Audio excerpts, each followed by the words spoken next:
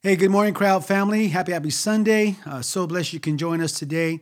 If you have your Bibles, turn to 1 Corinthians chapter 10, verses 1 through 13 is today's text. That's 1 Corinthians chapter 10, verses 1 through 13 is today's text. We're now on part 19 of our series, Undivided. Now, before we dive into the text, as always, I want to do a quick review from last week's text, which was all of chapter 9. And you might remember that Paul was free to receive financial support from the Corinthian church, but he set aside that right in order to achieve a higher goal.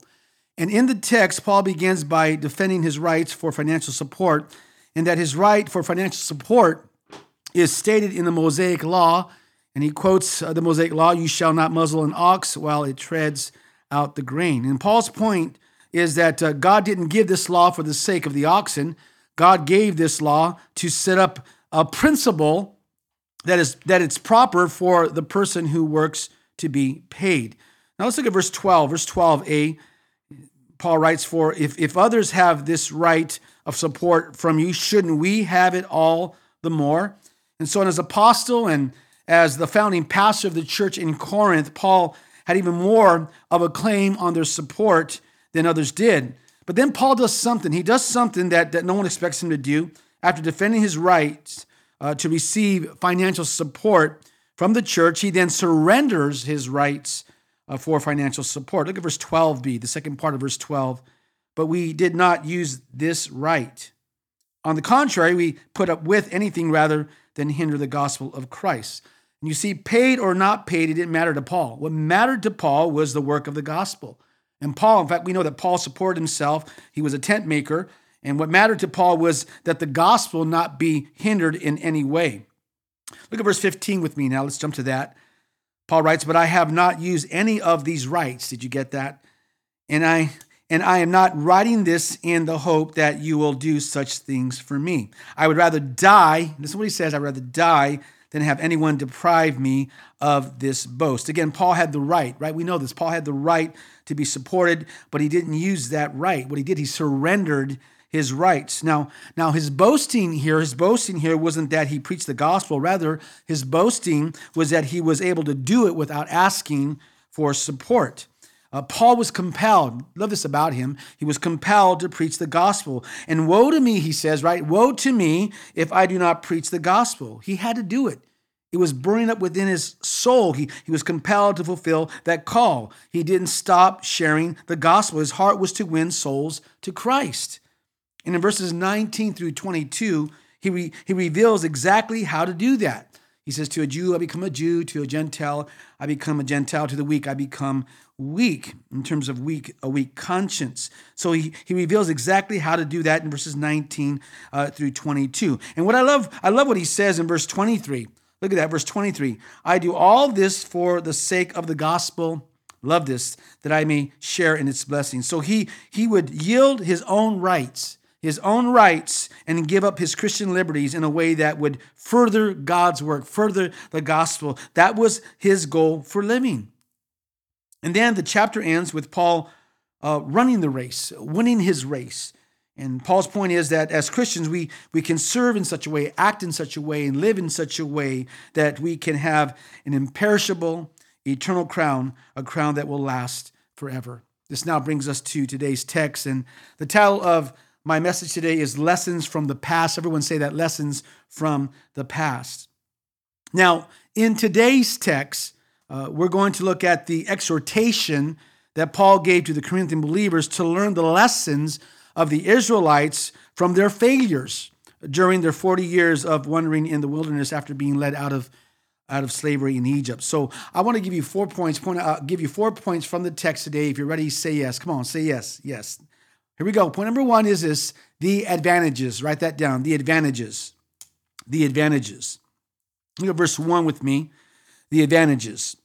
Verse 1, and Paul writes, "For," and that word "for" there is showing that Paul was actually continuing his discussion from chapter 9. So he says, "For I do not want you to be ignorant of the fact, brothers." So Paul wanted the Corinthian believers to learn from the Old Testament examples. He wanted them to remember what happened to God's people in the wilderness. And so Paul begins by pointing pointing to all the shared blessings, the shared privileges, the spiritual advantages enjoyed by Israel. Now, notice the advantages. First of all, notice the advantages. And the first ones that we see here is God's guidance, God's protection, and God's presence. Just write that down: God's guidance, God's protection, and God's presence. God's guidance, protection, and presence. And look at verse 1b with me. We'll continue in verse 1. That our forefathers are all of them, speaking to everyone here, all of them, those Israelites, all under the cloud. That our forefathers were all under the cloud. In Exodus, write this down, Exodus chapter 13. Exodus 13, verse 21. Exodus 13, 21, it says this: And the Lord went before them by day in a pillar of cloud to lead them, got that? Lead them along the way, and by night in a pillar of fire to give them light, that they might travel by day and by night. So they were all of them were supernaturally guided by the cloud. They were guided by the cloud, and they were also protected by the cloud from the hot desert sun. And so God was with them. He was with them. Guidance, protection, and presence. Got it? God guided them, God protected them, and God was with them. Also notice another advantage is God's deliverance. God's deliverance. Just write that down, God's deliverance, and we're going to look at the end of verse 1, and that they all passed through the sea. And that they all, there's that word again, all, right? All passed through the sea. Now, we know the story, right? God miraculously delivered his people from Pharaoh, and they all passed through the sea, the Red Sea, and they were all liberated from the bondage of Egypt. All of them were delivered. Got it? All of them were delivered. Another advantage is this: God-appointed leadership. God-appointed leadership. Write that down. God-appointed leadership. And I want you to look at verse 2 with me. God-appointed leadership. Verse 2, they were all baptized into Moses in the cloud and in the sea. Now, we know that Christian baptism, what it is, it's identification with Christ, right? We know that it's identification with Christ. We acknowledge our new identity as followers of Christ. He is our supernatural leader. So I want you to follow me here. What Paul had in mind as he wrote that is that the Israelites were baptized into Moses in the sense that they identified with him as God's appointed leader over them. Got it? Over them. God's appointed leader over them. Notice another advantage, God's provision. Write that down, God's provision. God's provision. Look at verse 3 with me. They all, there's that word again, all. They all ate the same spiritual food. So while the Israelites were wandering in the desert, how many years? 40 years, right? We know that. God provided them with food. He gave them quail and he gave them manna. Now that food was spiritual, not because there was some unusual quality about it, but because it was provided directly by God. Look at verse 4. And drank the same spiritual drink, for they drank from the spiritual rock that accompanied them. Now, I want to stop there. While the Israelites were wandering in the wilderness, they ran out of water. And on 2 occasions, God provided water. Exodus 17:6. Write that down. Exodus 17:6. And Numbers 20, verse 11. Exodus chapter 17, verse 6, and Numbers chapter 20, verse 11. Now, just like the food, this water, listen now, was spiritual in the sense that it was provided directly by God. Now, I want you to look at the text again. For they drank from the spiritual rock that accompanied them. There was a rabbinic tradition or a Jewish legend that held that the rock actually followed the Israelites, that wherever they went, the rock was there. Well, appealing to that tradition, appealing to that legend, Paul corrects it. And listen to what Paul says at the end of the verse there. And that rock was who? Paul says was Christ. That Christ in spiritual form was ever present with the Israelites. He was there to supply their need for water. Got it? And Paul is saying rather than a physical rock, okay, that was following them, there was a spiritual rock, the foundation of Israel's hope, the Messiah. He was there. He was there. He was providing drink for them, refreshing them. Jesus said in John chapter 7, write that down, John chapter 7, verse 38, John 7, verse 38, whoever believes in me, as scripture has said, rivers of living water, love that, will flow from within them. Jesus also said in John 14, verses 13 through 14, John 14, 13 through 14, everyone who drinks this water will never be thirsty again. But whoever drinks the water I give them will never thirst. Indeed, the water I give them will become in them a spring of water welling up to eternal life. You see, Jesus was symbolized by that rock from which water miraculously flowed and satisfied the Israelites' thirst. Now, this rock wasn't a boulder. It was their Messiah. It was their Messiah. He was there providing for them, giving them nourishment in the desert. Now, I want you to follow me here, okay?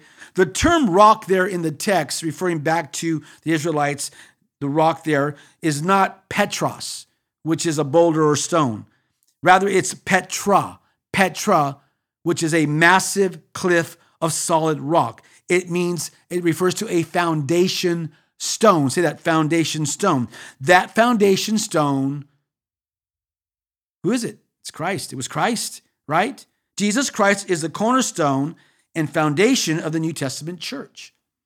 1 Peter chapter 2, write that down. 1 Peter 2, verses 4 through 8. 1 Peter 2, 4 through 8 says that Jesus is the living stone, foundation stone, cornerstone, precious stone, even a stone of stumbling, in that some received him, but others, rejecting him, stumbled and fell. Now, here's the lesson. Are you ready? Here's the lesson. God still provides great advantages. Write that down. God still provides great advantages. Now, if you're saved, say amen. Come on, if you're saved, say amen. If you said amen, listen now, he provides us with his guidance. He provides us with his guidance through his word, through his Holy Spirit. He guides us. He also protects us. He provides protection for us. He's there to protect us. Also, he provides us with his presence. He's with us every single day. He will never leave us nor forsake us. Also, he provides us with his deliverance. He's delivered us from a lifestyle of sin. And we're saved now.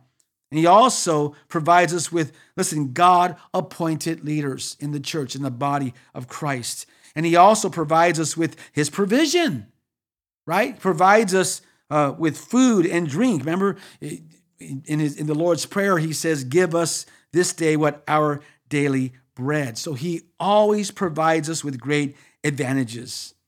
And he did the same with the Israelites. Now, you would think that the Israelites would be grateful, they would be thankful, and totally obedient to God. But they weren't. They rebelled, and they turned away from God, which brings us right into point number 2.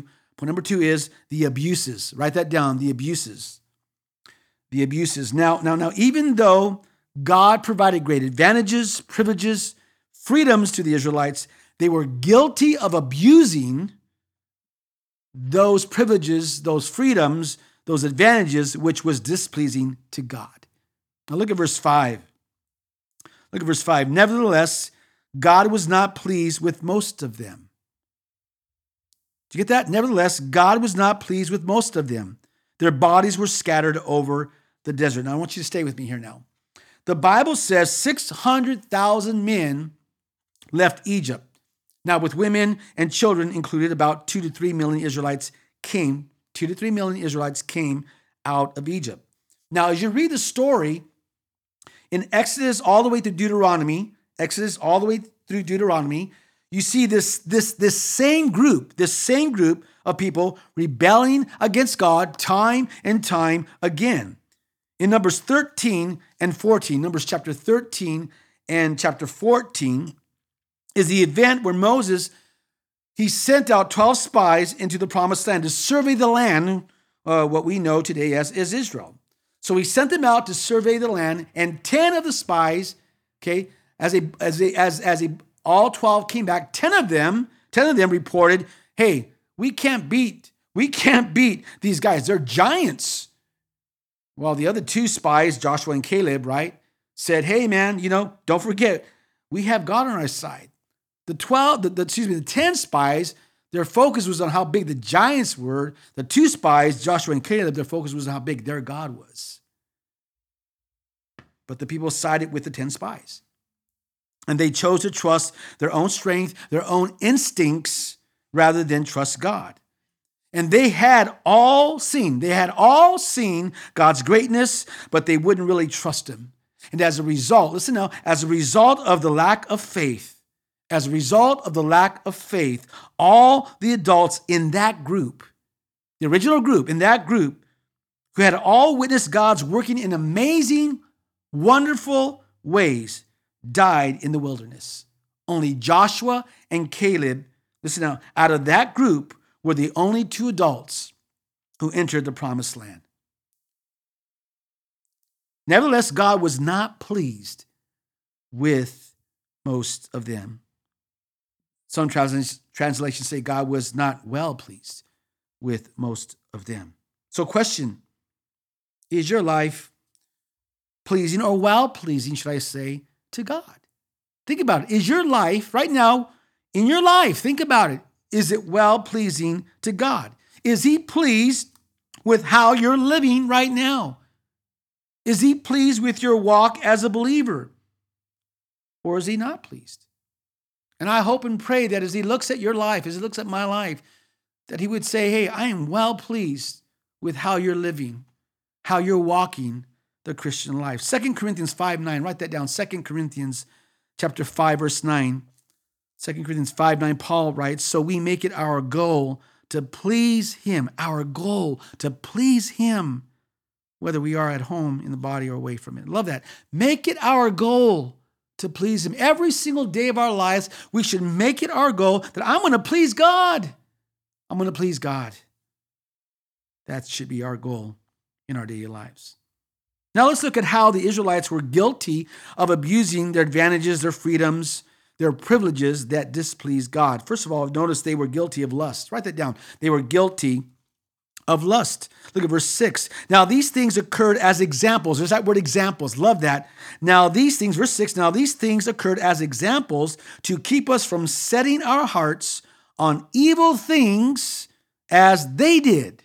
The King James says it like this. Now these things were our examples to the intent we should not lust after evil things as they also lusted. So Paul's speaking about the Numbers chapter 11 incident, And if you read that, you'll notice that they were tired of manna. They were just tired of eating manna. And they began to crave and lust for meat.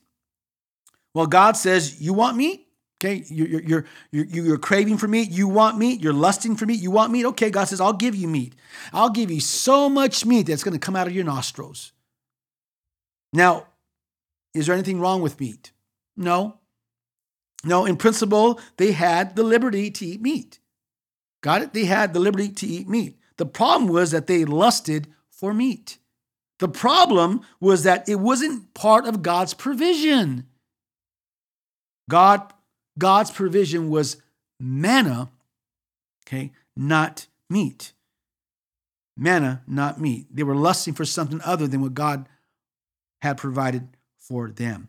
Notice also they were guilty of idolatry. Write that down. They were guilty of idolatry, not just lust, but also of idolatry. Now I want you to look at verse 7 with me. Verse 7. Do not be idolaters, as some of them were. Do you get that? As some of them were. As it is written, the people sat down to eat and drink and got up to indulge in pagan revelry. Got that? Exodus 32. Exodus chapter 32. You might know the story. Moses had gone up to the mountain to receive the 10 Commandments, right? And from God there, he received the 10 Commandments from God. He was gone for several weeks. And the Israelites got what? Impatient. They got impatient. So they persuaded Aaron to make a golden calf. And so Aaron made the calf. And then the people sat down to eat and drink and rose up to indulge in idol worship. Now, perhaps you're saying to yourself, I don't have any statues that I bow down to. I'm not wrapped up in idolatry. Well, before you settle with that, okay, listen, before you settle with that, an idol, let me say this, an idol is anything or anyone who replaces your devotion for God. It is anything or anyone that comes between you and you being fully devoted to God. It is anything or anyone that takes God's seat on the throne of your heart. An idol can be money. It can be your job. It could be your iPhone. That's a big one, right? It could be your iPhone. It could be social media. It could be even family. Family is a big time idol in many people's lives, even Christians. It could be friends. It could be fun, even fun. An idol can be a relationship. How about this one? Politics. Sports. It could be your body. You're so into your body. It could be identity. It could be image. An idol can be success. You're so wrapped up in your success. It could be your car. It could be your home. It could be even be Netflix. I just said something, right? Netflix. Friends, we need to ask ourselves, listen now, the questions, do I love or treasure anything or anyone more than God? Ask ourselves the question, do I prioritize anything or anyone before God? Does anything bring me more pleasure than the things of God? Ask ourselves, do I place my identity in anything over my status as a child of God? Ask ourselves, do I look to anything or anyone to meet my needs instead of God? And do I seek fulfillment, comfort, or satisfaction from anything outside of God? 1 John 5:21, John says to keep brothers, he's talking about Christians here, keep yourselves from idols. Here's a lesson. Here we go, you ready? Here's a lesson. Keep God first in my life. Got it? Keep God, keep him. Keep God first in my life. Friends, we need to constantly ask ourselves, daily ask ourselves whether we are, as Matthew 6:33 says, seeking first the kingdom of God and his righteousness. We need to ask ourselves, am I seeking first the kingdom of God and his righteousness? I need to keep God first in my life. Also notice this. They were guilty of sexual immorality. Sexual immorality. Write that down. Guilty of lust, idolatry, also of sexual immorality. Look at verse 8 with me. You're still with me. Say amen, by the way. Amen. Verse 8. We should not commit sexual immorality as some of them did. And this is what he says. And in one day, 23,000 of them died. Well, here Paul cites a time when, obviously, as the text says, 23,000 people were killed by God for committing immorality. And Paul's referring to Numbers 25. Write that down. Numbers 25, verses 1 through 9. Numbers 25, chapter 25, verses 1 through 9. And there, just before Israel crossed the Jordan, they fell into a trap set by Balaam the prophet. And he told the Moabites to send their young, beautiful girls into the camp and entice the men, the Israelites, the men, into the worship of the Moabite gods through sexual immorality. Notice, they were also guilty of putting God to the test. They were also guilty of putting God to the test. Look at verse 9 with me. Verse 9, we should not test the Lord.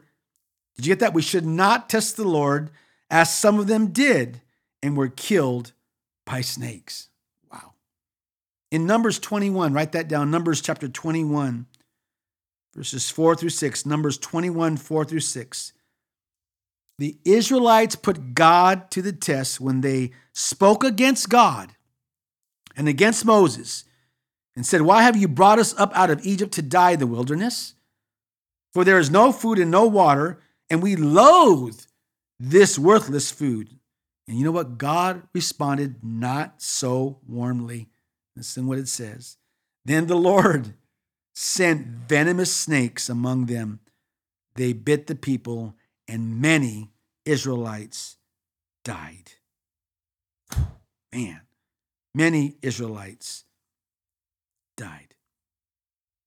Notice they were also guilty of complaining, of grumbling, guilty of complaining, grumbling. Look at verse 10. Verse 10. Paul writes, and do not grumble.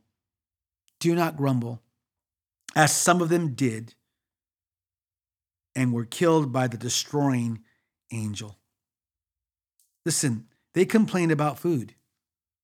They complained about food, Exodus 16:2, Exodus 16, verse 2. They complained about the giants in the promised land. Numbers 14:2, Numbers 14:2. They complained about Moses and Aaron's authority.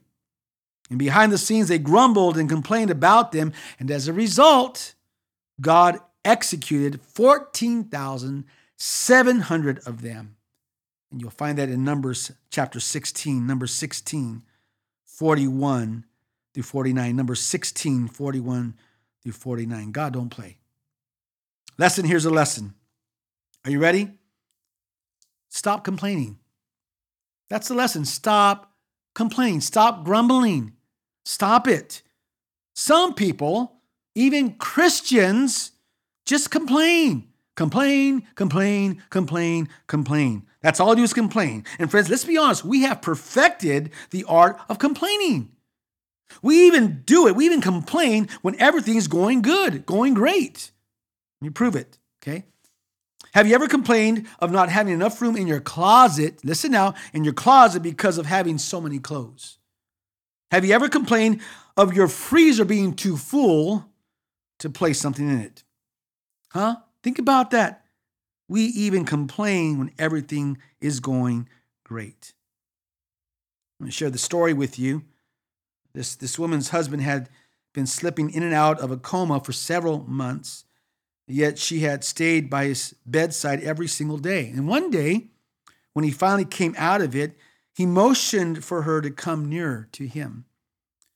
As she sat by him, he whispered, eyes full of tears, you know what? You have been with me all through the bad times. When I got fired, you were there to support me. When my business failed, you were there. When I got shot, you were by my side. When we lost the house, you stayed right here. When my health started failing, you were still by my side. You know what? What, dear? She gently asked, smiling as her heart began to fill with warmth. Then he said, I think you're bad luck. My point is this. Are you tempted to think that following Jesus is bad luck? Huh? Friends, listen, following Jesus is the best thing that has ever happened to you, ever happened to me. So we need to stop complaining, stop grumbling. We have life, eternal life, abundant life. We're changed and we have the living Christ living within inside of us. We as Christians should be the most contented people on the face of the earth. There should be no room for complaining. Get this, complaining dishonors God. Contentment glorifies him. Contentment glorifies him. As I said, we should be the most contented people on the face of the earth. The advantages, the abuses. Number 3 is the admonition. The admonition, write that down, the admonition. And what Paul does here, Paul uses the past, speaking of the Old Testament, to instruct and warn the New Testament believers. Look at verse 11. These things happened, got that? These things happened to them as examples and were written down as warnings. There it is, warnings, the admonition warnings for us on whom the fulfillment of the ages has come. And I want to stop there and I want to say this. There is a teaching that's going around today that says that the Old Testament is not for the Christian today. that the Old Testament was written to the Jews who lived before Christ, and that it has nothing of practical value for the Christian in the 21st century. Not true. Not true. Okay, not true. Don't believe that. Okay? 2 Timothy 3:16. 2 Timothy 3:16, Paul writes and says that all of the scriptures are what? Inspired by God. They're God-breathed, and all the scriptures are profitable to all of us, right? In the areas of doctrine, for reproof, for instruction, and how to be righteous. Listen, friends, don't fall into the trap of thinking that there's no value in the Old Testament. In fact, Paul bases his theology on the foundation of the Old Testament. And this is why we study the Old Testament here at Cry Out. It has value, right? Practical value for our lives. Let's move on, verse 12. So if you think you are standing firm, be careful that you don't fall. Here's a warning. So if you think you are standing firm, be careful that you don't fall. This is the major lesson that Paul wants the Corinthian believers, wants us, all believers, to learn from what he has just said about the failure of the Israelites, despite their great advantages, their great blessings, privileges, and liberties that had been given to them. These lessons from Israel's history are to make us learn, and to take inventory of our personal lives and not sit back and think, what a bunch of idiots they were. Listen, just as Paul tells the Corinthians here, we today need to be very, very careful of ever feeling that we would not or could not ever fall into unbelief and rebellion as the Israelites did. Paul's warning here, listen now, get this. Paul's warning here is about overconfidence, about falling in the area of our strengths. And you see, friends, there's a sense in which for everyone that our greatest strengths can also be our greatest weaknesses. And that it's easy, therefore, to fall in the area where we are strong, for we're trusting in our own strength. Someone said this, the very area where we think that we are strongest and least likely to fall is probably the area that we are most likely to fall. True. Here's a lesson. Are you ready? Here's a lesson. Never let our guard down. Never let our guard down. Got it? If you're saved, say amen. Come on, if you're saved, say amen. Listen, no matter how strong we think we are, no matter how many sins we have overcome in the past, we should never let our guard down. We should never assume, listen now, never assume that we are beyond temptation. Listen, friends, temptation, say that, temptation, okay, temptations have led many people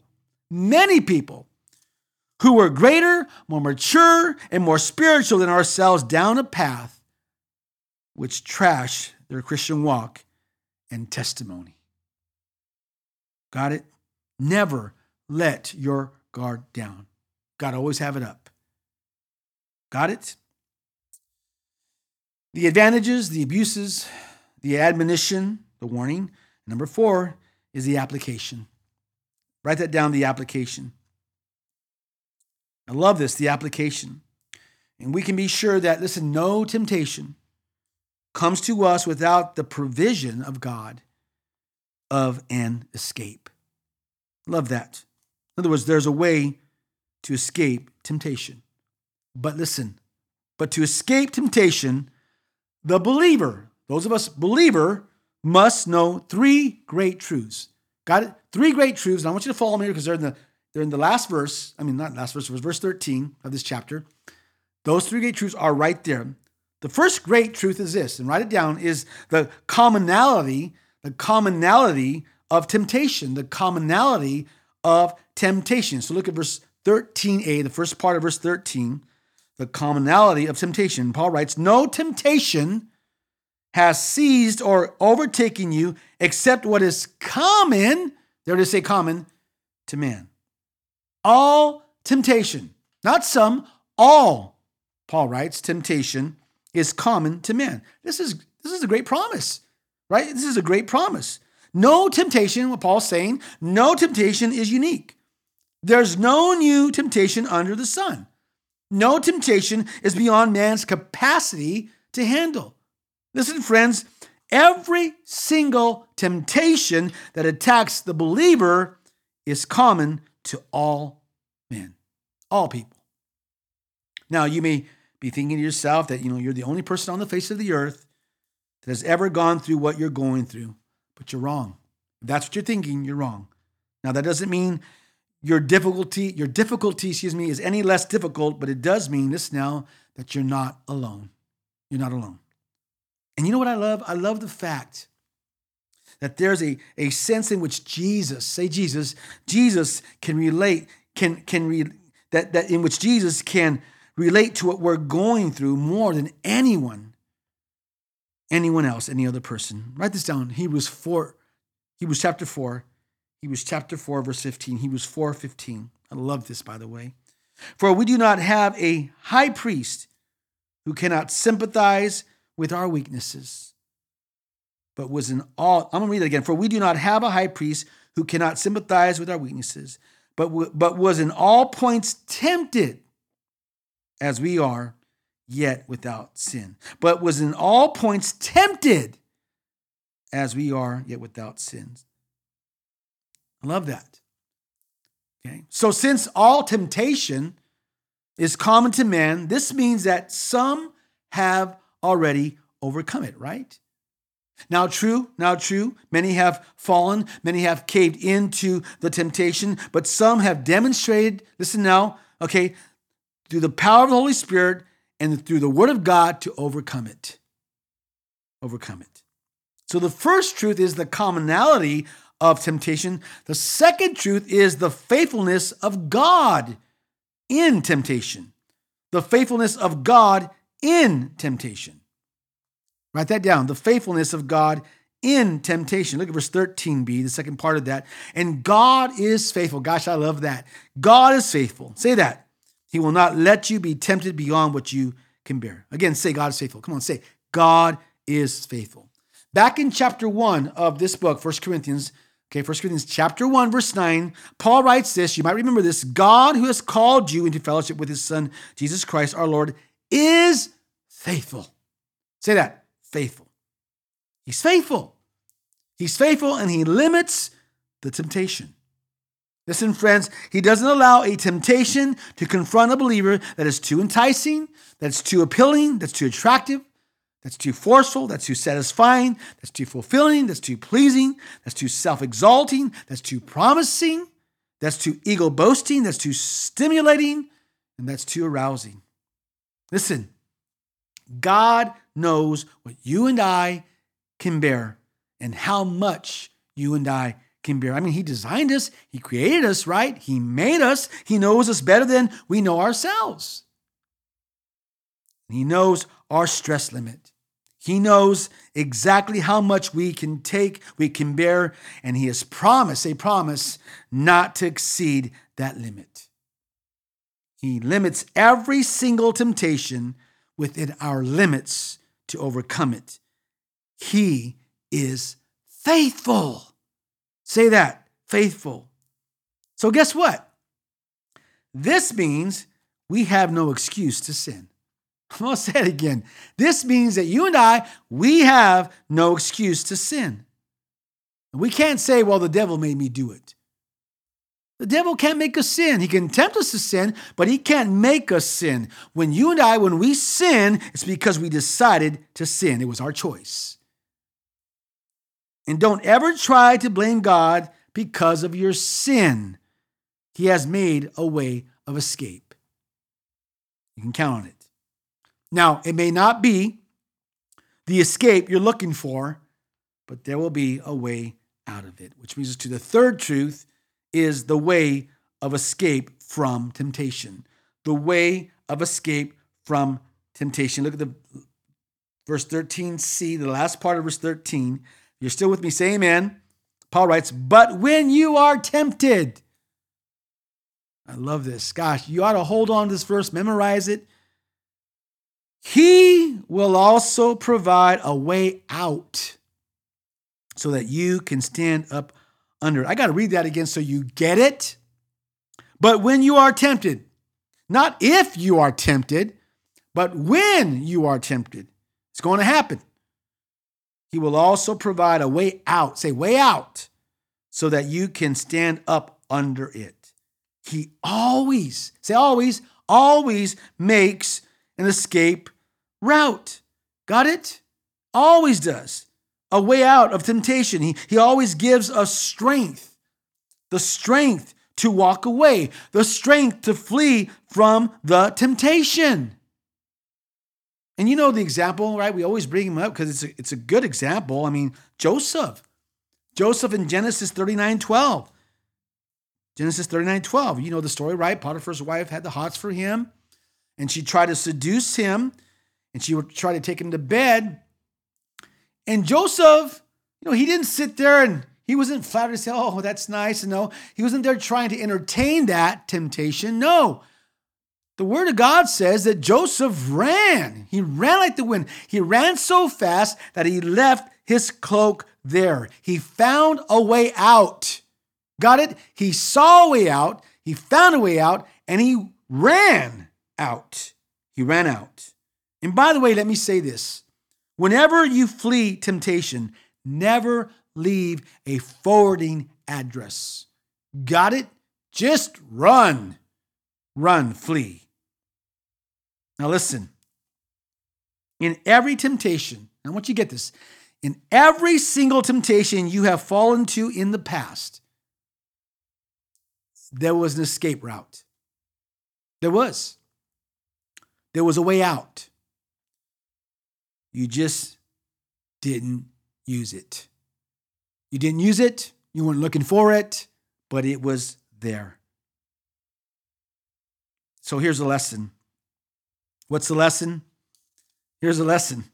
Use the exit. Write that down. Use the exit. Use the exit. God will always, in the midst of being tempted is not a sin. Falling into temptation is a sin. But in times where you're tempted, God will always make a way out for you. Got it? But you got to use it. You got to use the exit. Got it? Hey, when someone's in a burning building, you need to find the fire escape. Got it? He always makes a way out for you. You got to use it. Use the exit. I want to close with this. There was once a man on a diet who prayed, God, if you don't want me to go get donuts, then let there not be any parking spots in front of the donut shop. Well, after his 20th time around the block, there was a parking spot right in front of the door. Listen, sometimes, and get this, the way out means you stop circling around the block looking for a parking spot. Let's pray. Heavenly Father, we are so blessed to have in our hands and to have at our disposal the Old Testament, the New Testament, your word, the blessing of learning lessons from the past. And Lord, I pray that these lessons from Israel's past, from Israel's history, would make us, Lord, learn and cause us to take inventory of our personal lives, of our walk with you, that we would live a life well-pleasing to you. In Jesus' name I pray. Amen. Amen. Well, listen, friends, before I let you go, perhaps there's someone who is listening online right now and you've never given your life to Jesus Christ, and you're listening and you're feeling a tug at your heart. That's the Holy Spirit calling you into the Lord. And so if that's you and you're feeling that tug and you're saying, you know what, Pastor, I need to change in my life. I need someone stronger and wiser and bigger than myself. Well, that's Jesus Christ.